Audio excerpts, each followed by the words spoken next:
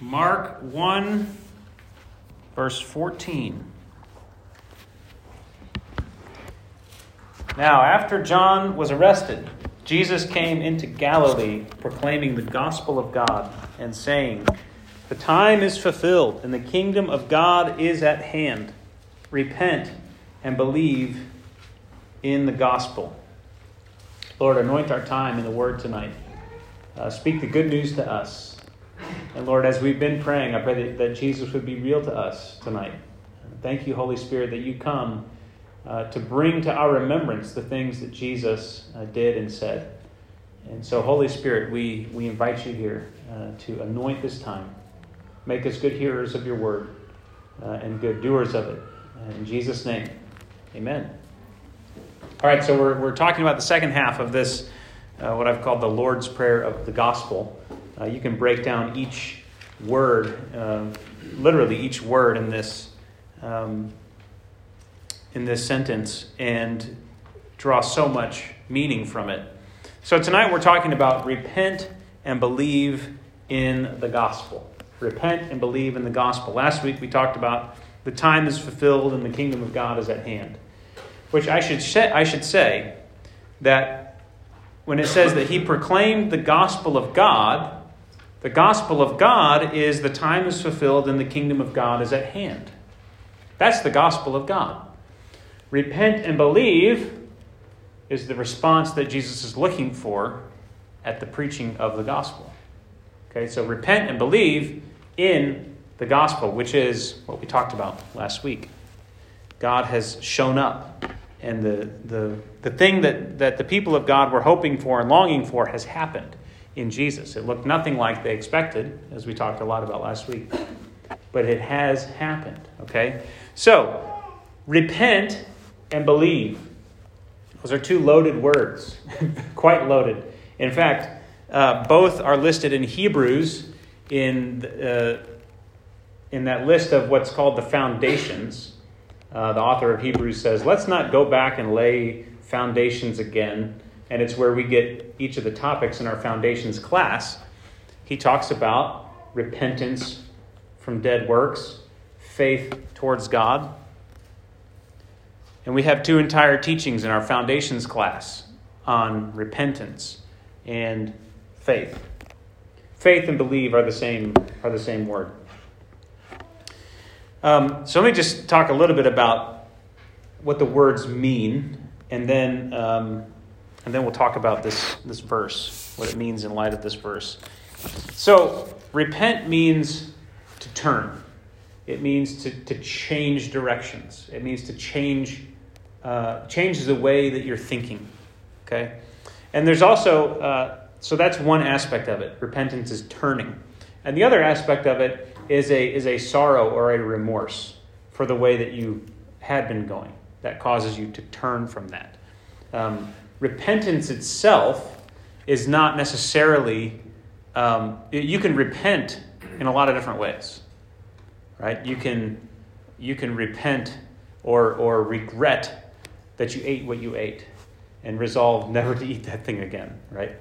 An upset stomach causes you to say, oh, I'm remembering and I'm looking back on me eating that, and I'm saying that was not a good direction. And now I have grief, and I'm resolving to turn away from that thing. Okay, so it involves a looking back and regretting. It's a dumb example. But that's what's involved in repentance, is a looking back. And it's like when when we talked in Romans 6, when Paul says, what fruit were you getting at that time? Right, that's a spirit of repentance. Looking at it and say, there was no fruit happening when I was walking according to the flesh and when I was free in regards to righteousness. I was a slave to the flesh. What fruit was I getting at that time? So you look back and you say, what is that is the wrong way to go, and I am turning. Great examples in Scripture. There's some great examples in Scripture, especially the Gospels of true repentance. We'll look at some of those in Mark tonight.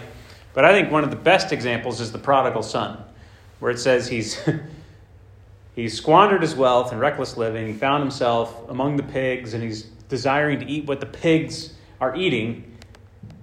He comes to his senses. And he goes, this was a bad choice. This is a bad direction. I'm going to turn. I'm going to go back. I'm going to return to my Father. Right? That's really what repentance is. Realizing that this is not a good thing. I'm sorry that I've been doing this. I'm going to stop, and I'm going to do something else. All right? So turning, but also a realization that this is a regretful course of action, and I'm going to stop this course of action. Interesting scriptural example is when God, in Genesis, it says that God regretted that he had made mankind. He repented. It says it repented him that he had made mankind. That's the same idea. And this has not gone in the way that I envisioned. I'm sorry that this has happened. Right? And then he sends the flood. Luckily, Noah found favor in the eyes of God. But God came to a point where he was grieved that he had made mankind. All right, so this is what repentance is really about. The other aspect of it, especially in light of the Old Testament story, the big story of the Old Testament, is that repentance echoes of the call through the prophets to return to God and to also return to the land. Okay, so returning is kind of the third element that we see in the word repent. Come back, right? The prophetic announcement. You're going into exile, but then you're going to come back. All right, and so especially to a Jewish audience, when they heard repent, it was come back. Come back into the land. Come back and return from exile. All right, then believe. Okay, believe is from the same root as the word faith. Have faith. To have faith and to believe are basically the same thing. And believe, faith is another really loaded word. You have to really have 4 or 5 different English words to capture the breadth of it. Okay, it does mean to believe something is true, like to believe what someone's saying. I believe that what you're saying is true. I accept that. Okay, that's sort of one end of the spectrum. The other end of the spectrum is obedience, action. Okay, and it really involves everything in between. Hearing someone saying something and believing it, and that implies a certain amount of trust. And then out of that trust, there comes an action in light of that thing that you believe. Okay? So believing, I think a great word, a biblical word to describe what it means to believe is the word to walk. To walk. And that itself is sort of a Hebrew metaphor for all your ways, everything that you do, your whole life, going in, rising, sitting down, going out, coming in, you do that. That belief encompasses your entire walk of life. Okay? So trust is a very important component of faith, of belief. Obedient action as a proof of that trust is a very important component of belief. What you believe is what you live unto and what you live in light of. Okay? It is the ground that you walk on. The ground's there. You're walking on the ground. You believe it's there, and you walk as if the ground is there. All right. So it gets inside of you. So this is what belief is. All right. So what does it mean then or why are those two things the imperatives that Jesus gives at the preaching of the gospel?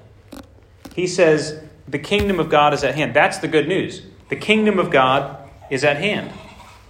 And so our posture towards this truth needs to be to repent and to believe it. The kingdom of God is at hand. That means the rulership of God is here.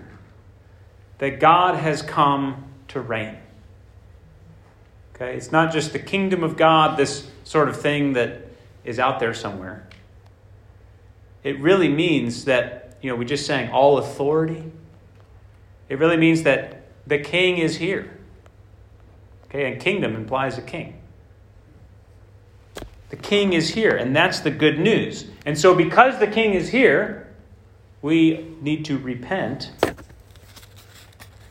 and believe that good news. So before we repent,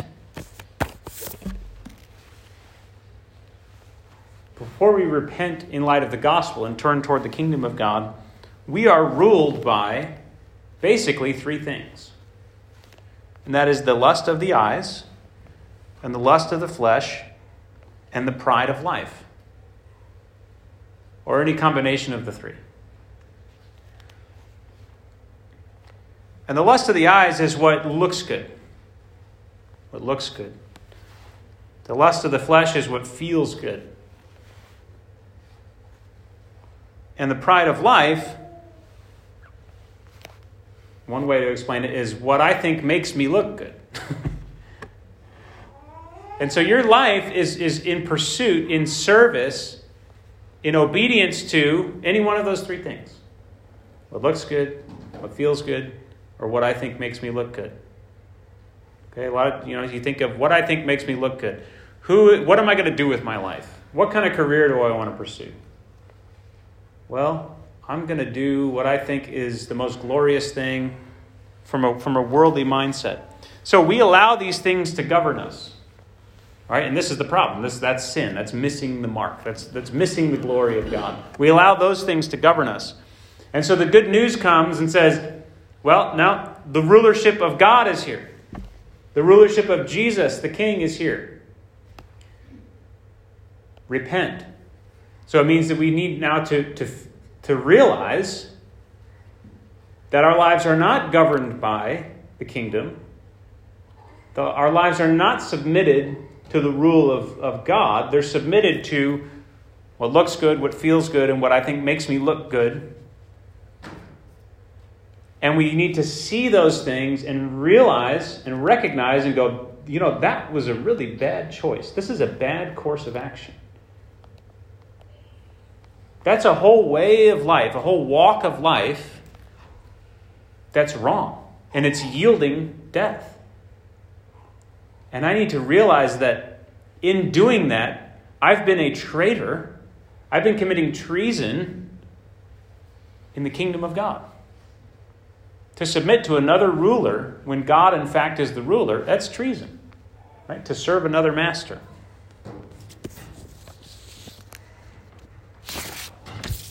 So the kingdom of God comes, Jesus comes and he says, the kingdom of God is here. So that means whatever it is that you're serving has got to stop.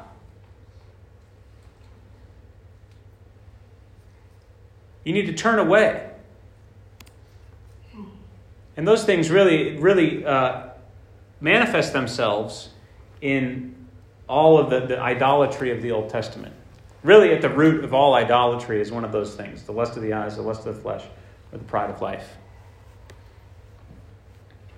Actually, I've heard a great sermon. Have you heard the sermon, 10 Shekels in a Shirt? That guy, Paris Reedhead, has another sermon where he talks about the chief idols of the Canaanites that were a snare to the people of Israel. And it was really cool. He goes through and it's Baal, Ashtaroth, and I think Molech. And he goes through and he identifies just kind of what the worship was, what the drive was behind the worship of each of those gods. And it really does boil down to the lust of the eyes, the lust of the flesh, and the pride of life. That's really what's at the root of idol worship. Idolatry is the reason Israel is in exile. And exile is the place from which Israel will return to God, and he will return to them. So repentance says, what is the agenda of your life? What is the goal of your life? It's wrong. You need to realize that your aim in life is off. And you need to turn and aim in a different direction. And it's all-encompassing. Right? A kingdom is all-encompassing. A kingdom is not part-time.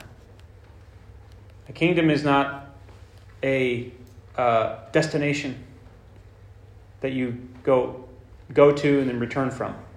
A kingdom is you live all the time, every moment within that kingdom. And so the repentance that's talking about here is a repentance from in every way, your entire life, every area, to relinquish control, to say, I was walking in the wrong direction. Come to your senses. So then that's the repentance, that's the turning. But then belief and faith is then the walk after that turn. It's the life you live within the kingdom of God. That's the life of faith. So there's some great examples. You could go through and do a word study in Mark of repentance and belief, but it goes even deeper than that, because it's not just a matter of the exact vocabulary. It's the whole shape of salvation. The turning away from sin and self and turning toward God. You see that not just with those words, okay? So right after Jesus says this, it says, passing along the Sea of Galilee, he saw Simon and Andrew, the brother of Simon, casting a net into the sea, for they were fishermen. And he said, follow me, and I will make you become fishers of men. And immediately they left their nets and followed him. You don't see the word repent. You don't see the word believe. But we have in that story repentance and belief. Turning, leaving, forsaking, that's repentance. And following, that's belief, that's faith. Following is another great word to have in your mind when you think of faith. Because following implies everything that faith also implies. It implies a trust. It implies a willingness to adhere to. And all those things that are behind faith, that word follow encompasses those. So the disciples leave their nets and follow Jesus. They turn, they leave, and they follow. That's repentance and belief. Let's look at some different things. Let's see. This is chapter 2. This is where the paralytic comes down through the roof. One of my favorite stories. When they could not get near him because of the crowd, they removed the roof above him. And when they had made an opening, they let down the bed on which the paralytic lay. And when Jesus saw their faith. Okay? Whatever they were doing, Jesus recognized it as faith. Hey, whoa, look at that faith. So just think about what does that imply about faith? It's desperate. It's convinced. It says, this is the only way. We must get to Jesus. And Jesus says, that's faith. It's driven. All right? That's a great story. Description.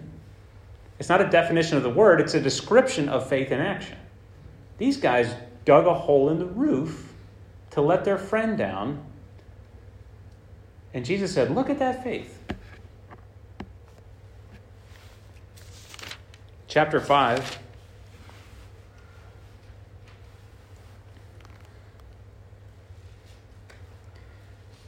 Verse 24, and a great crowd followed him and thronged about him. And there was a woman who had had a discharge of blood for 12 years and who had suffered much under many physicians and had spent all that she had and was no better, but rather grew worse. She had heard the reports about Jesus and came up behind him in the crowd and touched his garment. For she said, if I even touch his garments, I will be made well. And immediately the flow of blood dried up, and she felt in her body that she was healed of her disease. And Jesus, perceiving in himself that power had gone out from him, immediately turned into the crowd and said, who touched my garments? And his disciples said to him, you see the crowd pressing around you, and yet you say, who touched me? And he looked around to see who had done it. But But the woman, knowing what had happened to her, came in fear and trembling and fell down before him and told him the whole truth. And he said, "Daughter, your faith has made you well." So in faith, the guys went down through the roof. In faith, this woman was convinced that if she just grazed his clothes, she was going to be healed. You get a picture of faith that Mark is showing us. This is the kind of faith that we have. We turn and we have this kind of faith in the good news that God is here to reign, that the kingdom of heaven is at hand.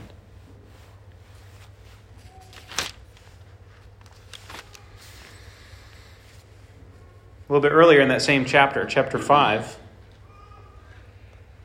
they encountered the demon-possessed man.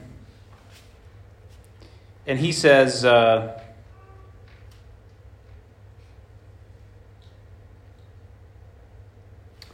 where is it? So he has this exchange with the demons. He casts them into the pig. And then it says, and then they came to Jesus and saw the demon-possessed man, the one who had had the legion, sitting there, clothed and in his right mind. I think this is a good picture of repentance. Right? He went from what?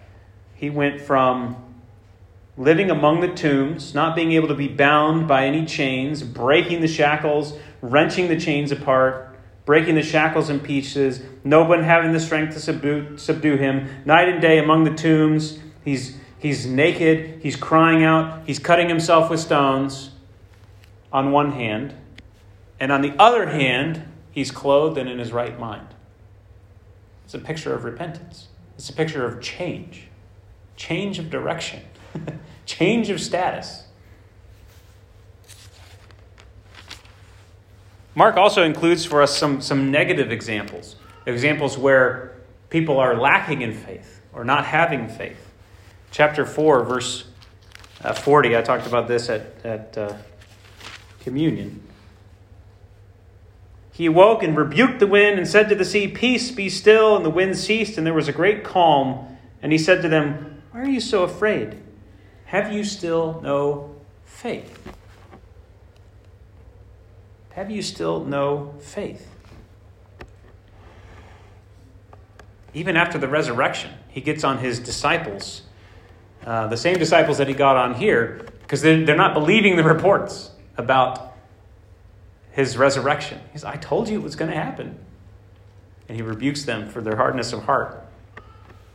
In chapter 6, an example of a lack of faith. Chapter 6, this is in his hometown. And he says, prophets never welcome in his hometown. Verse 4, except in his hometown among his relatives and in his own household.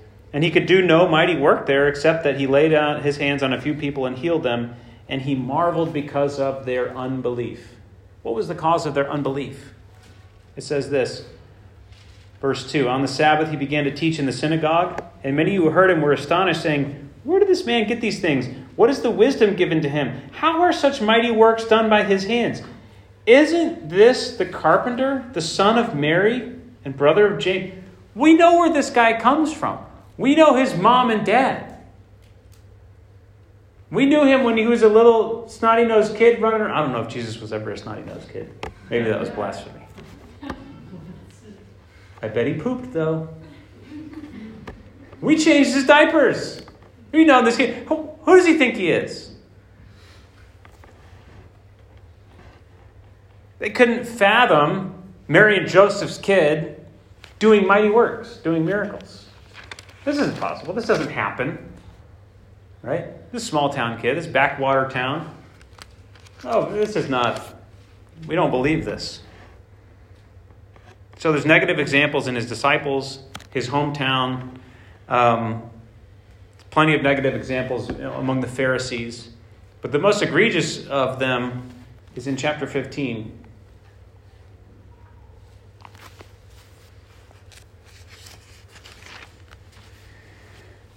Verse 31, so also the chief priests with the scribes mocked him to one another, saying, "He saved others, he cannot save himself. Let the Christ, the King of Israel, come down now from the cross that we may see and believe. Oof. That we may see and believe. We'll believe him if he comes down from the cross, because we know that any Messiah doesn't die on a cross. That's not what Messiah does. That's not what the Christ does. So we'll believe in this Christ just as soon as he gets down from the cross. He's hours away from expiring. Some Messiah that is. Right? You couldn't be more far from the truth. But they even use that word believe. Right? But that's the exact problem. Believe that this is God. Believe that he is it. All right? So, repent and believe the gospel. We could talk a lot more about repentance and belief, but we're not going to do that tonight. I want to talk about what I think is the most important word in that phrase. I guess it's a clause. Is it a phrase or a clause? Does anybody know the difference? It's a clause. It's an independent clause.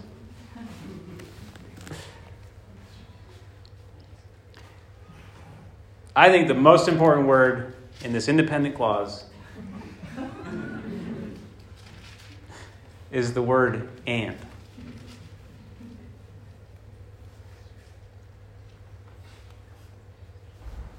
All right, because what if it just said, believe the gospel?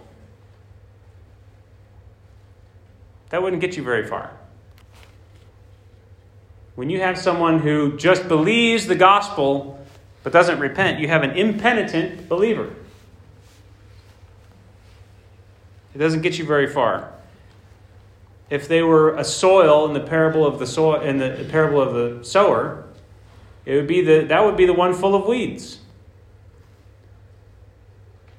You haven't gotten the weeds out of your life, the cares of the world, the desires for other things, the lust of the eyes, the lust of the flesh, the pride of life. You haven't turned away from that. You've added Jesus to all that. And you haven't repented. You haven't laid that aside. You haven't turned away. And so what happens is the gospel gets choked out and it doesn't bear any fruit. Impenitent believers. There's one in Mark. There's a famous one.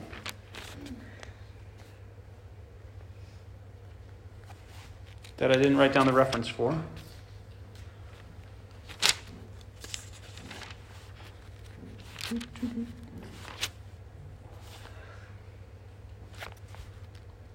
Chapter 10, verse 17.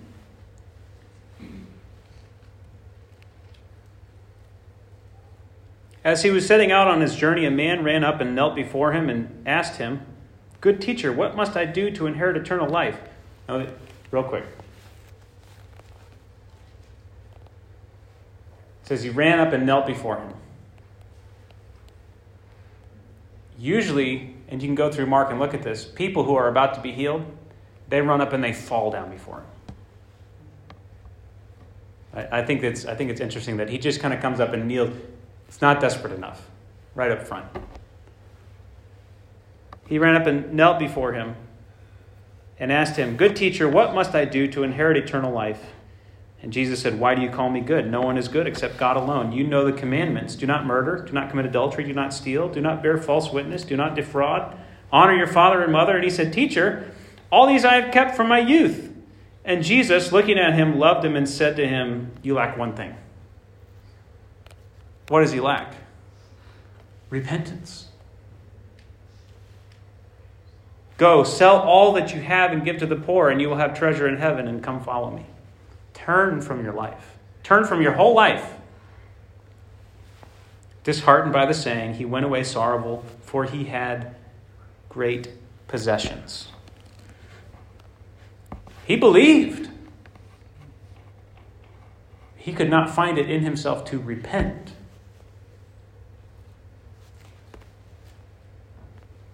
Jesus says in chapter 8, verse 34, "If anyone would come after me, let him deny himself and take up his cross and follow me. For whoever would save his life will lose it, but whoever loses his life for my sake and the gospel's will save it. For what does it profit a man to gain the whole world and forfeit his soul? Impenitent believers usually love churchy versions of worldly activities. They love the ways Christianity can enrich their lives. They are the curious, the consumers, the church shoppers, the fans.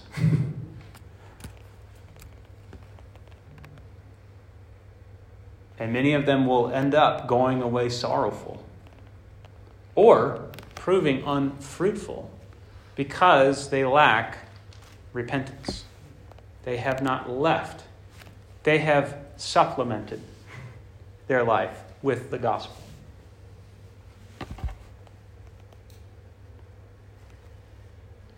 On the other hand, we're talking about the most important word here, and repent and believe. What if it just said, the kingdom is at hand, repent, full stop?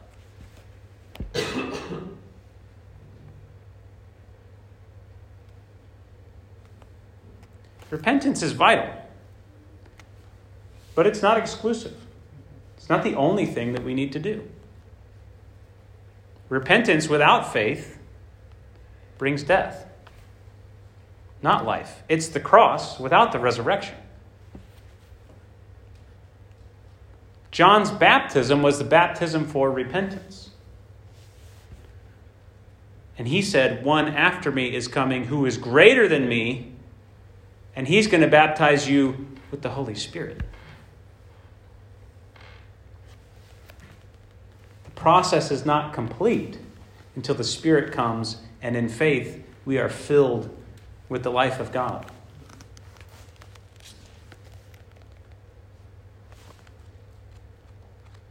Paul describes the difference between John and Jesus in Acts 19:4. Interesting verse.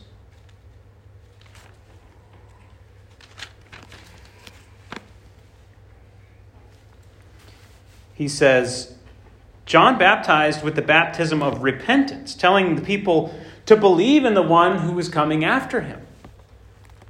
Repentance was not it. It was not the end. John's ministry was one of repentance, which was to prepare the way for the one who was to come. This is in a portion of Scripture where Paul is telling people that they've been baptized, but they haven't received the Holy Spirit, which was the whole point of John's baptism. They said, we've been baptized into John's baptism. He says, have you received the Holy Spirit since you believed? No, we didn't even know that there was a Holy Spirit. And then they get rebaptized in the Holy Spirit. And Paul laid his hands on them, and the Holy Spirit came on them. It wasn't enough. It was incomplete. They were sincere. They had repented. They had taken a stand. But they did not believe, and they were not filled with the one who was to come.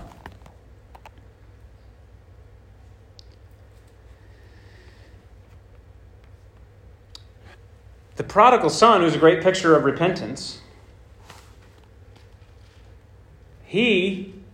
luckily, I think he found out what faith really was. He found out what the Father was really like. But repentance without belief is like the prodigal son's plan. You remember the plan that he had? He said, I came to my senses, and he says, all right, I know what I need to do. I'm going to go be a slave in my father's household. What did the father do when he got there? He treated him like royalty. Right? It was the right attitude, right? Repent. You're eating slop with the pigs. Turn. But it was the wrong outcome. He didn't turn toward the right thing. He turned toward what he thought was the right thing. Slavery in my father's household. That was not the plan. That was not the Father's heart.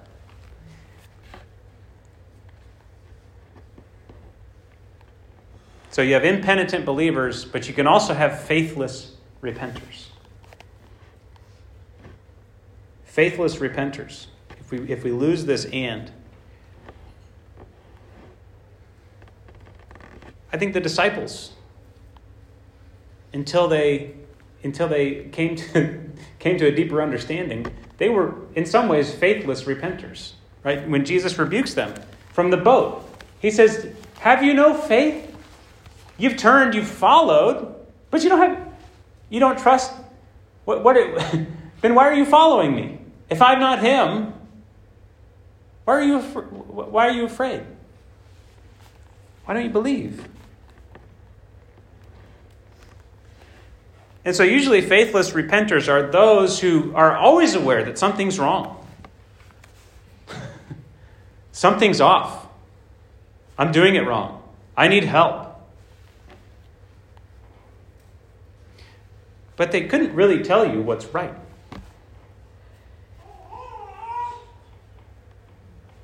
They know exactly how they've failed. But they don't know exactly how they've succeeded. Isn't that funny? Do you find yourself sometimes being a faithless repenter? This is wrong. I got to change something. I got to do something different. What? And why? So, what a faithless repenter lacks is faith. Faith which hears God, which draws life from God, which trusts God, which fills themselves with the Word of God.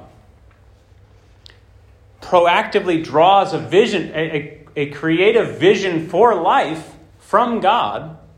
Not just turning and being aware, yes, I failed, I'm wrong here. But where's the faith in that? The faith that says, no, that's wrong, but this is right. And I believe this. And I pursue this. And I will make a hole in the roof to get to this. And I just need to touch the garment of this. And everything's going to be all right. I know who it is that I'm following. And I know that this is the plan and that He has me. Faith draws a proactive vision from life, from constant dependence upon God and trust in His Word.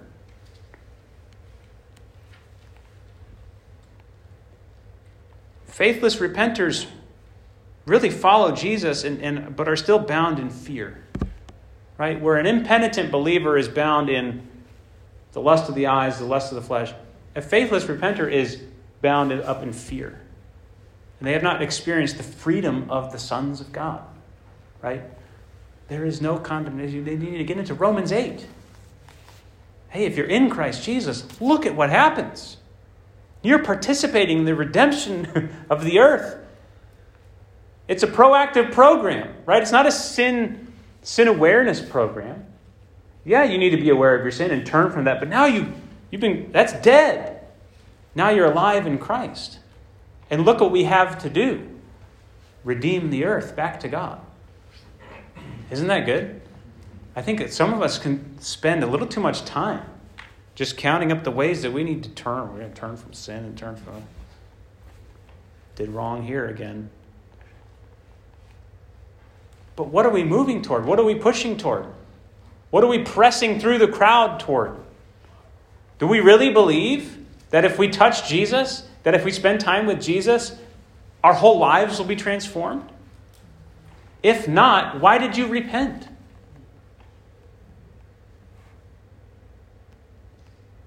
If you don't think Jesus has you, why are you following Him? If you still think you have to worry, why are you following Jesus?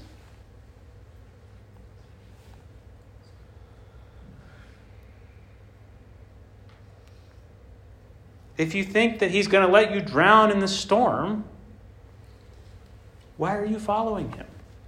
Why did you wake Him up? You knew He could do something about it. You didn't think it was His desire to.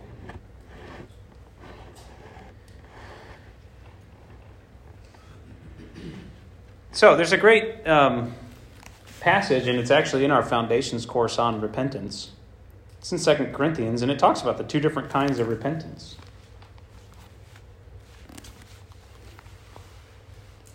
2 Corinthians 7, starting in verse 8. For even if I made you grieve with my letter, I do not regret it, though I did regret it. For I see that that letter grieved you, though only for a while. As it is, I rejoice, not because you were grieved, but because you were grieved into repenting. For you felt a godly grief, so that you suffered no loss through us. For godly grief produces repentance that leads to salvation. Right? Repentance is not the goal. Repentance is the preparation of the way for what's to come. Okay? John was not the one. He said, I'm not the one. But there's one coming after me. And my work is necessary to prepare the way for him. But that's what repentance is. Repentance prepares the way for something that John's not worthy to untie his sandal. You see that? Yes, we need to let the ugliness of sin and the ugliness of selfishness grip our hearts and grieve us.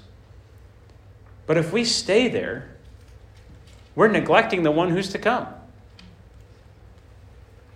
All right, we've laid out the red carpet of humility and brokenness. And he's here, and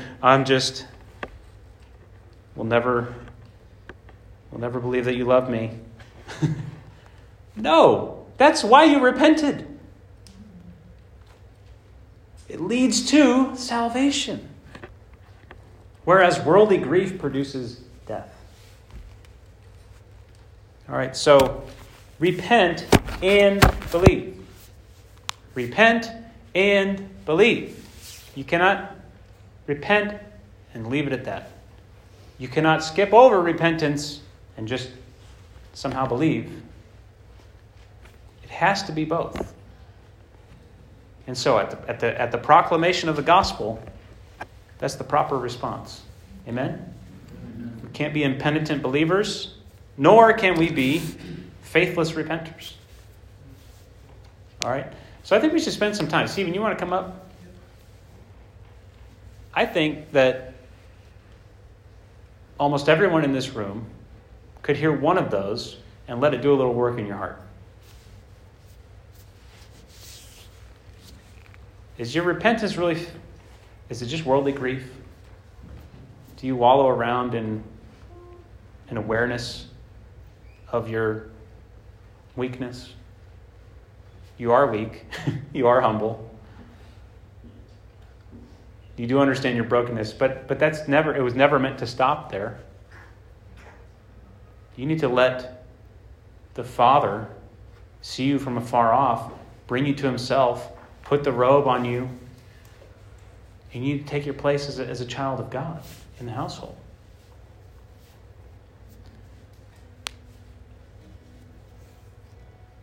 Or you love being around the people of God, but for some reason you find yourself wondering how can I become more fruitful? And you might need to question whether you've really turned and forsaken yourself and denied yourself. So let's just consider each of those two imbalances to the response to the gospel. And let's let the Holy Spirit come and balance us where we need to be balanced. Bring the and into focus. Repent and believe. We'll just spend some time in prayer and then and worship. But after that, if you have something that you want to share or something that you want to let everyone in on, we'll have a few minutes of sharing after this. So let's spend a few minutes in prayer before that.